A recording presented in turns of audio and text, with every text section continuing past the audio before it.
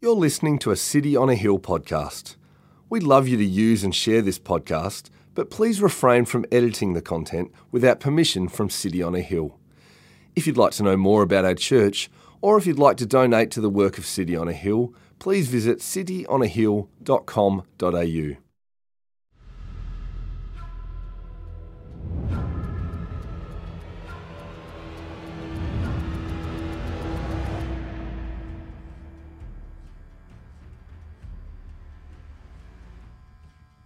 Then bring near to you Aaron your brother, and his sons with him, from among the people of Israel to serve me as priests. Aaron and Aaron's sons, Nadab and Abihu, Eleazar and Ithamar. And you shall make holy garments for Aaron your brother, for glory and for beauty. You shall speak to all the skillful, whom I have filled with the spirit of skill, that they make Aaron's garments to consecrate him for my priesthood. Now this is what you shall do to them, to consecrate them, that they may serve me as priests. Take 1 bull of the herd and 2 rams without blemish, and unleavened bread, unleavened cakes mixed with oil, and unleavened wafers smeared with oil. You shall make them of fine wheat flour. You shall put them in 1 basket, and bring them in the basket, and bring the bull and the 2 rams. You shall bring Aaron and his sons to the entrance of the tent of meeting, and wash them with water. Then you shall take the garments, and put on Aaron the coat and the robe of the ephod, and the ephod and the breastpiece, and gird him with the skillfully woven band of the ephod. And you shall set the turban on his head, and put the holy crown on the turban. You shall take the anointing oil, and pour it on his head, and anoint him. Then you shall bring his sons, and put coats on them. And you shall gird Aaron and his sons with sashes, and bind caps on them. And the priesthood shall be theirs by a statute forever. Thus you shall ordain Aaron and his sons. Is the word of the Lord. Thanks be to God. Well, good morning, Sit on a Hill. It is so good to be with you in person. Again, what a crazy time we live in, huh? But it is great to see you and be with you here again in person. Huge shout out to you if you are joining us from home, from your lounge room. Thanks so much for getting out of bed, jumping on the couch, and joining with us this morning. As Lily said, my name is Neil. I get the privilege of being one of the pastors here at Sit on a Hill. And as we dive into this word this morning, I'd love for you to join with me in prayer. Let's pray, huh? Gracious Father, we thank you and we praise you for your word to us this morning. Thank you for revealing your glory and your beauty to us through it. I pray that you would just be so kind as to give us eyes to see and to give us ears to hear and tongues to taste your beauty and your glory. Lord, just would you be so kind as to be working in our hearts and our minds now as we come before you. And I pray that the words that I have to say would just be so in tune with your Holy Spirit, that they would be well-pleasing in your sight. And we pray these things in the mighty, mighty name of our Lord and Savior, Jesus Christ. And all God's people said, amen. Well, as I was preparing this week, I was reminded of that classic scene from the original Lord of the Rings movie, and it's that moment when all the good guys, so it's like Gandalf and Frodo and Aragorn and Legolas, they're all kind of gathered around. It's a scene called the Council of Elrond. And it's that time where they've got the ring kind of on that table that's kind of in the center of them all. And they're all kind of talking about trying to figure out what it is they need to do with this ring and what they need to do to destroy it, because they realize and know how kind of powerful and potentially evil it is. And so there's that moment where Gimli, where he's the hairy dwarf with the big beard, he kind of goes all in. He's like, we have to destroy it now. And so he grabs his battle axe and but the ring's so powerful that it just kind of blows him back, and the battle axe gets destroyed into pieces. And so Elrond, who's Hugo Weaving, he's the elven guy, he starts explaining the ring can't be destroyed. The ring was made in the fires of Mount Doom, and only there can it be unmade. And so he's saying, it must be taken deep into the fires of Mordor and cast back into that fiery chasm from whence it came. And then there's that classic line from Boromir, which we see all the time, where he says that one does not simply walk into Mordor. And that, of course, has inspired a whole bunch of different memes about things that one does not simply do. Like one does not simply resist or say no to free food samples. One of my favorites is one does not simply resist bacon. Another one that's kind of timely for us right now is that one does not simply come out of lockdown.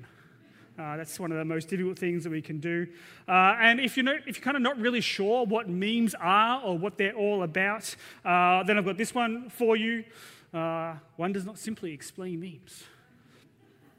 But now the reason that I was kind of reminded of that line was because last week we were looking at the tabernacle and how the purpose of the tabernacle was for it to be a tent sort of for God, so that his very presence could dwell among his people. And this is what this kind of whole story of the Exodus has been leading to, that it wasn't really just or merely just a story about God's people being set free, but that he set them free in order that they might know him for who he truly is, and that he might dwell with his people. And so we see here that God is present with them, and he's present with us. He's tabernacled amongst us. But how is it that we actually get into his presence? Because if we think about who God is and how he has been revealing himself throughout the Exodus, well, we know that he reveals himself as Yahweh, as the great I am, or I am who I am, which tells us that God is just completely independent from anything else in all of creation. That he's not defined by anything. He's not dependent on anything. He doesn't need anyone or anything. He's not obligated to anyone. He doesn't owe anyone anything, and there's nothing that can leverage him. And we see that he is over all things. That there is nothing that can stand against him. And we saw that with Pharaoh and the plagues and his army and the Pharaoh's gods.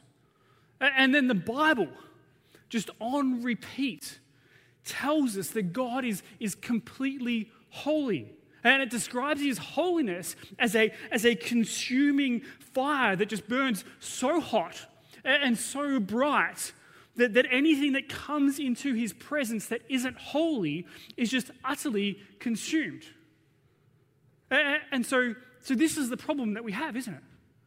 That there is God's holiness and our sinfulness. And so the idea that God would dwell amongst us is actually a terrifying idea. And so we need the presence of God in our lives. Yet how do we actually get that without being utterly destroyed? See, one does not simply walk into the presence of God.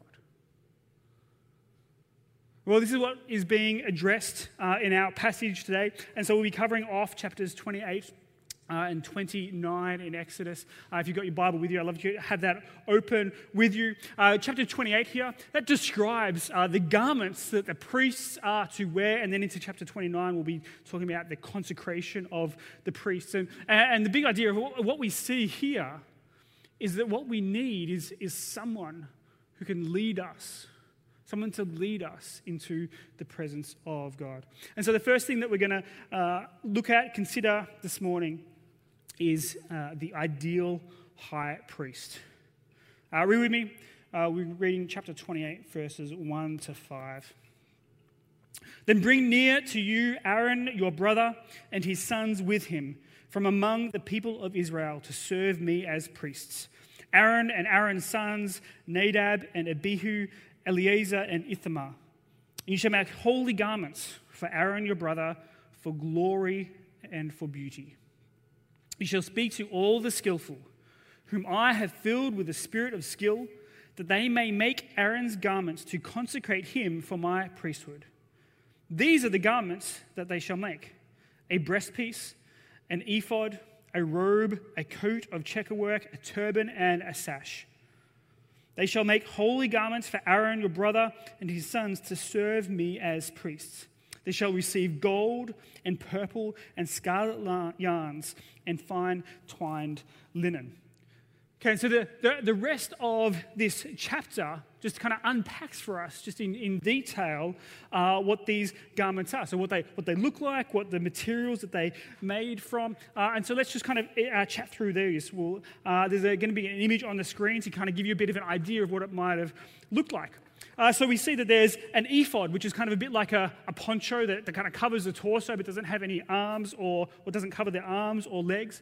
That is made of gold and blue, purple, and scarlet yarns and fine twined linen. It says it's all skillfully worked and has a skillfully woven kind of matching band or belt. And on that there's two shoulder pieces that are attached to that with two onyx stones set in gold, and on them are engraved the names of the sons of Israel. And then hanging from that with gold cord is the breastpiece of judgment. That too is made of gold and blue and purple and scarlet yarn with fine twined linen. It has 4 rows of different coloured stones, and they're all set in gold. And each one of them has the names of the sons of Israel engraved on them as well. It has twisted gold cords and a pocket, and in the pocket are the Urim and Thummim. Now, as well as being hard to say, we're not really entirely sure exactly what they are, but they're probably likely 2 stones that the priests were using, and they use it to help determine what the Lord was deciding, or the Lord's will in any particular situation. And all of this was worn over a blue robe, and along the hem of the robe there was pomegranates and bells, and that was worn on top of a tunic or a coat. On his head was a turban, and on that turban, on the forehead, was a gold plate, and engraved on that gold plate was "Holy to the Lord." Now, what's interesting and what we see about this is the order of the chapters, because all this detail about the garments for the priests is given before the consecration that comes in the next chapter. And so it's not, here you need to consecrate the priests and here's the garments that they'll need for that. You know, like you do your university degree, and then at the end you have your ceremony and here's your robe that you get to wear for that. No, it's here are the garments, and now let's consecrate the priests. Because the garments are not merely just a uniform for the priests to wear, but the garments in and of themselves are a picture of the ideal high priest. They don't express what Aaron is in and of himself, but what he represented and what he was meant to be, even if the human reality of that was so tragically different. And so here's a few things that the garments tell us about what this ideal high priest is like.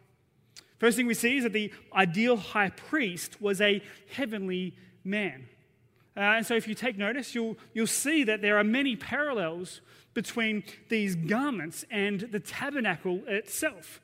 So the colours of gold and blue and purple and scarlet, and the materials of gold and fine twined linen and yarn. the skill with which it was supposed to be made. It was probably quite likely that the same people who made and designed all the fabric for the tabernacle made these as well. And so these garments show us that this person belonged in the tabernacle. They belonged in the very presence of God. And so this ideal high priest is a man who is dressed in and walks in all the beauty and the glory of God himself. It's the first thing we see. Second is we see that the ideal high priest represents his people before the Lord. And as we've seen, the names of the sons of Israel were engraved twice on his shoulders, on the stones there, and also on the breastpiece of judgment. And it says that he was bearing on his heart the judgment of the people before the Lord. And so as he comes into the Holy of Holies, he comes not representing himself, but the people. And think about how heavy this whole thing might have been. All the fabric there and all the stones on it. And so it's kind of as if he's bearing the weight of the burdens of the sins of the people on his shoulders and on his heart. And he represents them and is responsible for securing their entrance into the Lord's presence.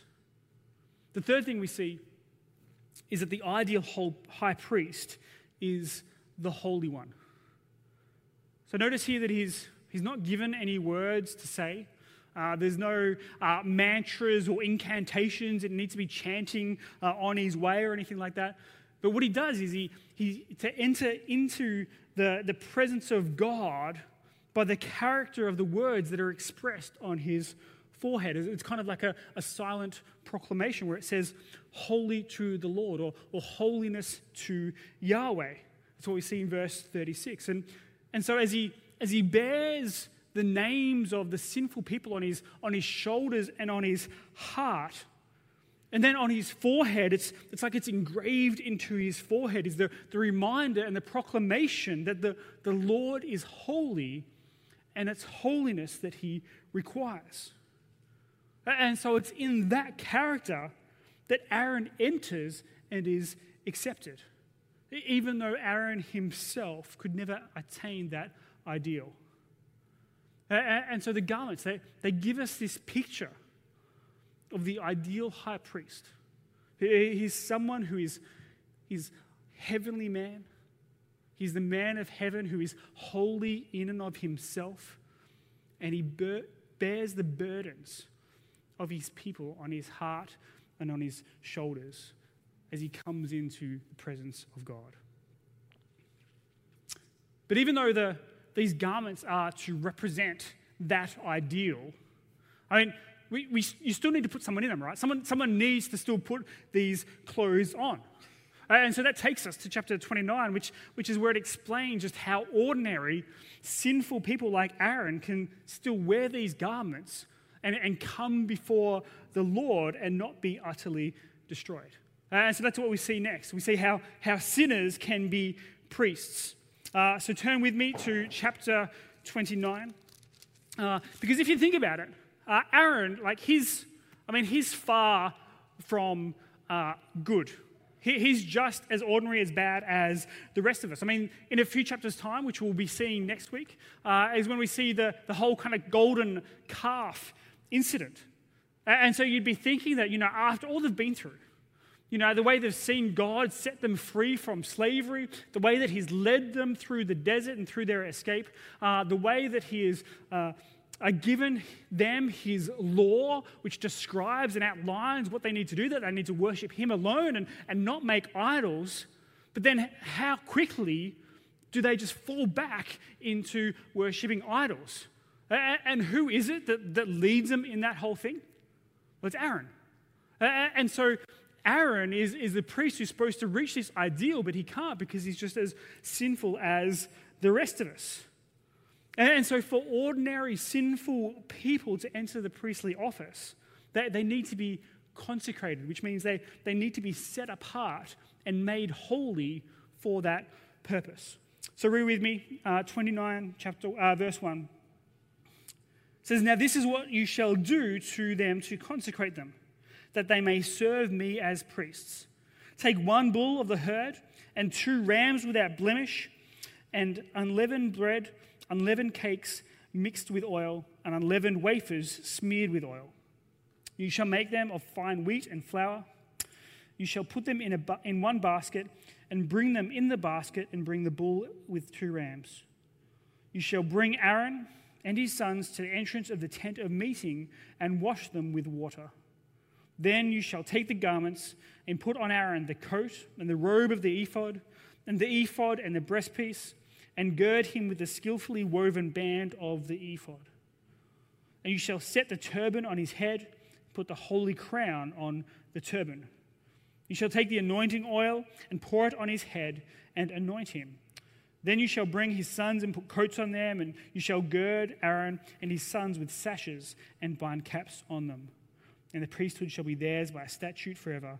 Thus shall you ordain Aaron and his sons." And so we see here that there's kind of 4 main parts or elements to their consecration. So the first thing is that they are washed, which is like a full scrub down. We see that in verse 4, and then verses 5 to 6 kind of start describing how they are robed and they put the garments on, and then after that they are anointed with oil.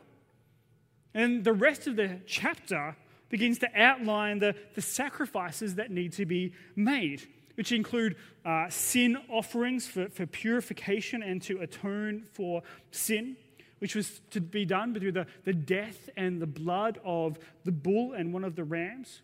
And then the other ram was there to be sacrificed as part of the ordination process for the priests. And then this whole consecration ceremony lasts for 7 days. If we keep moving our way through the chapter, towards the end there, 38 to 42, that starts to outline what would be just the daily ongoing sacrifices for the people that the priests had to make. And that included sacrificing 1 lamb every morning and every evening to atone for sin. And then the chapter ends like this. If we go to verse 45, it says, after explaining all that, "I will dwell among the people of Israel, and I will be their God. And they shall know that I am the Lord their God, who brought them out of the land of Egypt, that I might dwell among them. I am the Lord their God." And so they put the garments on that represent the ideal high priest. And this person is to represent and bear the names of the people and their sins on their shoulders and on their hearts, all the while having the holiness of the Lord front and center on their forehead. And as they do that, they atone for the sins of the people through the continual shedding of blood. And all this is done in order that the holy God can dwell with his people that he loves and not utterly consume them. Okay, so what does this actually mean for us? Because I don't know if you've noticed, we're not wearing these garments anymore, right? I mean, Nick's not getting up here. He's got the turban and the breastplate. That room out the back, right, that's not the Holy of Holies, right? It's the creche. There's lots of dribble and hopefully no blood. All right, no sacrifices going on out there. Maybe it's a few toys, but that's about it. And we know that, well, God hasn't changed. Right? It's not, this is angry God of the Old Testament that required sacrifice, and now we have hippie Jesus. No, God hasn't changed. And we haven't changed either. We're just as sinful and rebellious. And so this is the thing, that we still need a high priest to mediate for us in order to enter into the presence of God. See, we still simply can't just walk into God's presence. God is still just as holy, and we are still just as sinful. But this is the good news of the gospel, isn't it? That Jesus would be our high priest. That he has become for us that ideal high priest. And so that's the next thing that we're going to consider is Jesus as the ideal high priest. I'd love for you to flip over to the book of Hebrews. We're going to hang out there for the rest of our time. And one of the main things that we see in Hebrews is that it's telling us about how Jesus is the better high priest than all the other priests that came before, because it tells us, as we've seen, that the tabernacle and the temple and the priests and the sacrificial system, all of that was just a shadow. It was a copy of the reality that is to come. And so all of this, it was not an end in itself, but it was pointing to something greater. I mean, it even says in Hebrews chapter 10, verse 4, it says, "For it is impossible for the blood of bulls and goats to take away sins." And so all that sacrifice, all that blood couldn't actually do what needed to be done, and that was to take away sin. It couldn't truly atone for sin. It couldn't truly provide forgiveness. All it was a placeholder or a lorem ipsum for those designers out there. But what it did do is it provided a constant reminder to the people about how deadly serious their sin was and how prone to rebellion they were. And that's the same for us. Because without that, Jesus actually doesn't make a whole lot of sense for us. I mean, Jesus' perfect life for you in your place, it doesn't make a whole lot of sense. Jesus' sacrificial death for you in your place. I mean, maybe that sounds nice. It's nice that he might do that for me, but I don't really know why. And so what's the point of it? See, Jesus only makes sense if you understand just how desperate your situation is before a holy God. It only makes sense if you actually understand what Jesus is fulfilling. And so what is it that Jesus is fulfilling? Well, we're going to read from chapter 9 in Hebrews, verse 11. It says this: "But when Christ appeared as a high priest of the good things that have come, then through the greater and more perfect tent, not made with hands, that is not of this creation, he entered once for all into the holy places, not by means of the blood of goats and calves, but by means of his own blood, thus securing an eternal redemption. For if the blood of goats and bulls and the sprinkling of defiled persons with the ashes of a heifer sanctify for the purification of the flesh, how much more will the blood of Christ, who through the eternal Spirit offered himself without blemish to God, purify our conscience from dead works to serve the living God." And so Jesus comes along, and he doesn't put on these garments, does he? And why is that? Well, it's because he, in and of himself, is the fullness of all of what the garments represented. That he is the heavenly man because he himself came from heaven. That he carried the burden of the sins of his people on his heart and on his shoulders. That he in himself is holy to God.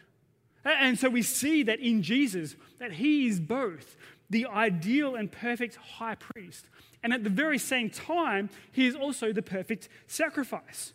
And so because of that he entered in for us on our behalf, with our names on his heart and our sin on his shoulders, not into a physical tabernacle, but into the heavenly tent before the very presence of God.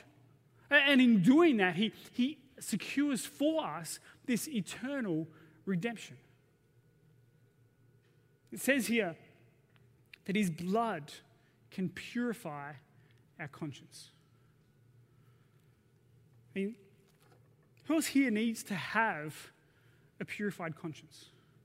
Anyone? I mean, a conscience that is free from guilt and sin and shame and failure. I mean, how many of your burdens will be lifted, and how much more freedom and joy would you have if your conscience could be purified? This is what there is for us in Christ Jesus. It's not trying to atone for yourself or trying to make up for it yourself, but it's in Jesus.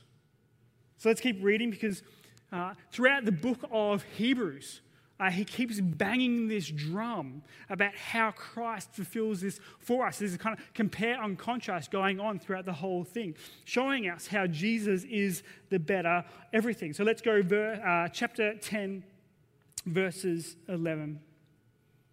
It says, "And every priest stands daily at his service, offering repeatedly the same sacrifices, which can never take away sins. But when Christ had offered for all time a single sacrifice for sins, he sat down at the right hand of God, waiting from that time until his enemies should be made a footstool for his feet." Okay, so why does it say that Jesus sat down? It's because there was nothing left to do.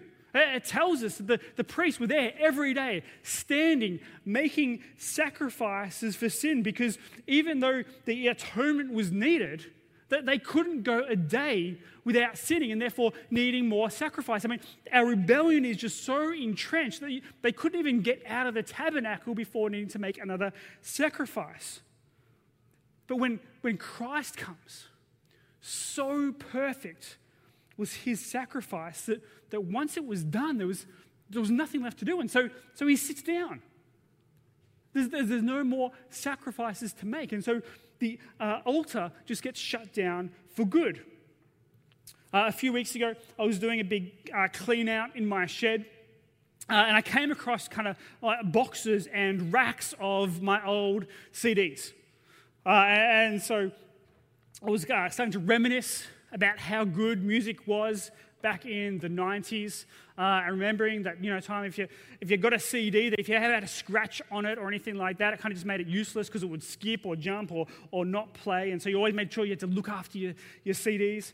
And as I was looking through all my music, it kind of occurred to me that I don't think I don't have anything in my house to even play these things anymore. I don't have a CD player in my car. I mean, maybe in our kind of 15-year-old car that still has a CD player, I could kind of play it in there. But apart from that, I can't listen to any of this music anymore. And even if I did have a CD player, I mean, why would I bother? I got Spotify. There's one app to rule them all. And so what that means is that basically all of the music that I have in all those boxes and in those racks, plus all of the rest of the music that exists in the rest of the world, is available for me, on my phone, on my computer, or wherever I might be. And so all those CDs, well, they served their purpose for a time, but now they're obsolete because something better has come along. And so why would I go back to that? And so this is what Jesus does. He turns up on the scene, and so perfect was his sacrifice that it makes the sacrificial system just redundant and obsolete. And it's the perfection of his sacrifice that gets applied to us. I read in verse 14. It says, "For a single offering he has perfected for all time those who are being sanctified." So notice that this isn't future. That it's not saying that he will perfect, although that is true too. I'm not saying it's past, that he has perfected, that it happened on the cross. And so think with me, how much of your sin was in the future at the cross? All right, all of it was. Which means that all of your sin, past, present, and future, all of that has already been perfectly atoned for by his blood. And that doesn't mean that you're perfect now, but what it means is that Christ's perfection has been purchased and applied to you. And then because of that, he goes on, verse 17. He says, "I will remember their sins and their lawless deeds no more." I mean, how good is that? God's not there with a list of all your sins that he's kind of, just constantly glancing his eyes over, bringing him back to his memory. No, he He doesn't remember them anymore. He doesn't hold them against you. And it says, verse 18, where there is forgiveness of these, there is no longer any offering for sin. And then, pretty much without skipping a beat, he goes on to verse 9 where it starts explaining what this actually means for us. It says, therefore, brothers, since we have confidence to enter the holy places by the blood of Jesus, by the new and living way that he opened for us through the curtain, that is through his flesh.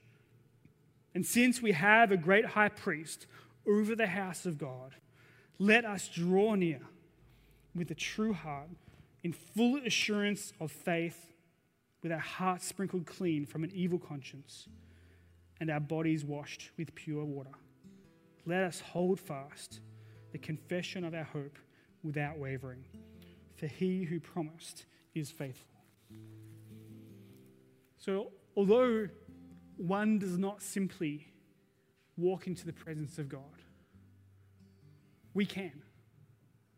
And we can do so with confidence because it is Jesus who is our high priest, and it's by his blood that we are made holy. And that's why the Bible goes on and it tells us that we too are a royal priesthood. Because in Christ, like those priests, that we too have been washed and purified. That we too have been clothed in garments of Christ's righteousness. That we too have been anointed to serve the Lord. And some of you need to know that this morning. That despite your sin, despite your guilt, despite your shame, that God so loves you and so desires to be present with you that he would make a way for that to be possible. Perhaps there's sin and there's guilt and there's shame that has been holding you back from just coming to God for a long time. And maybe you've tried to kind of ignore that or bury that.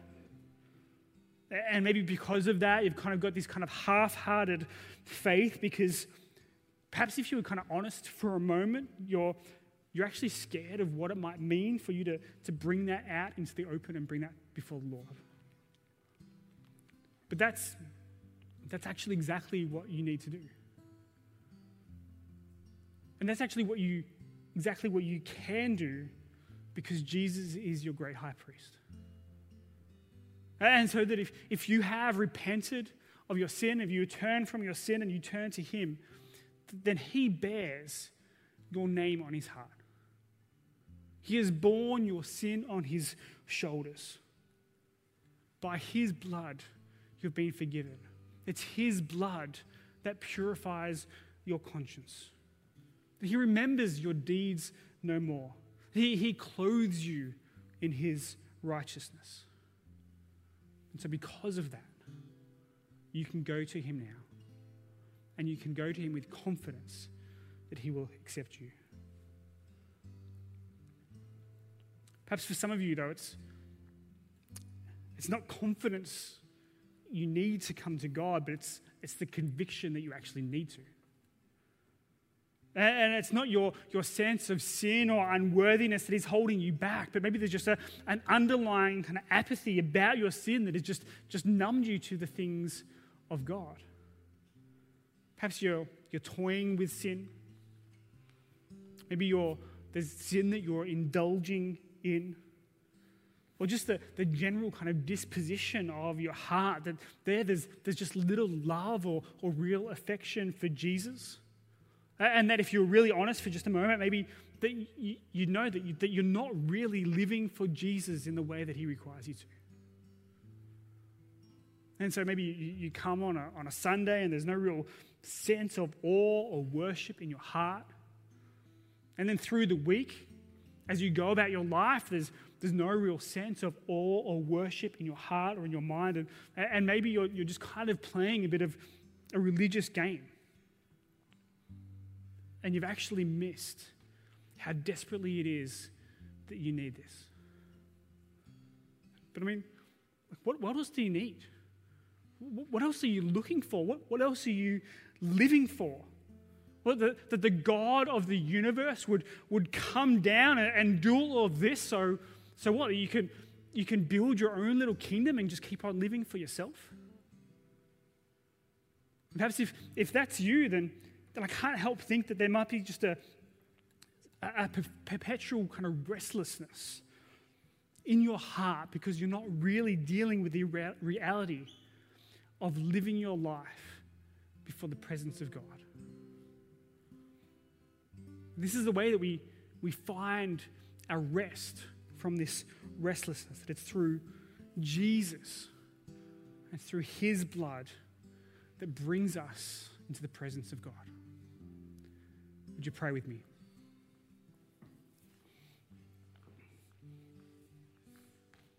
Gracious Father, what an incredible and amazing thing it is that you would dwell with your people and that we could dwell with you and that you were so determined to do that you would send your son Jesus to be for us what we could not be for ourselves.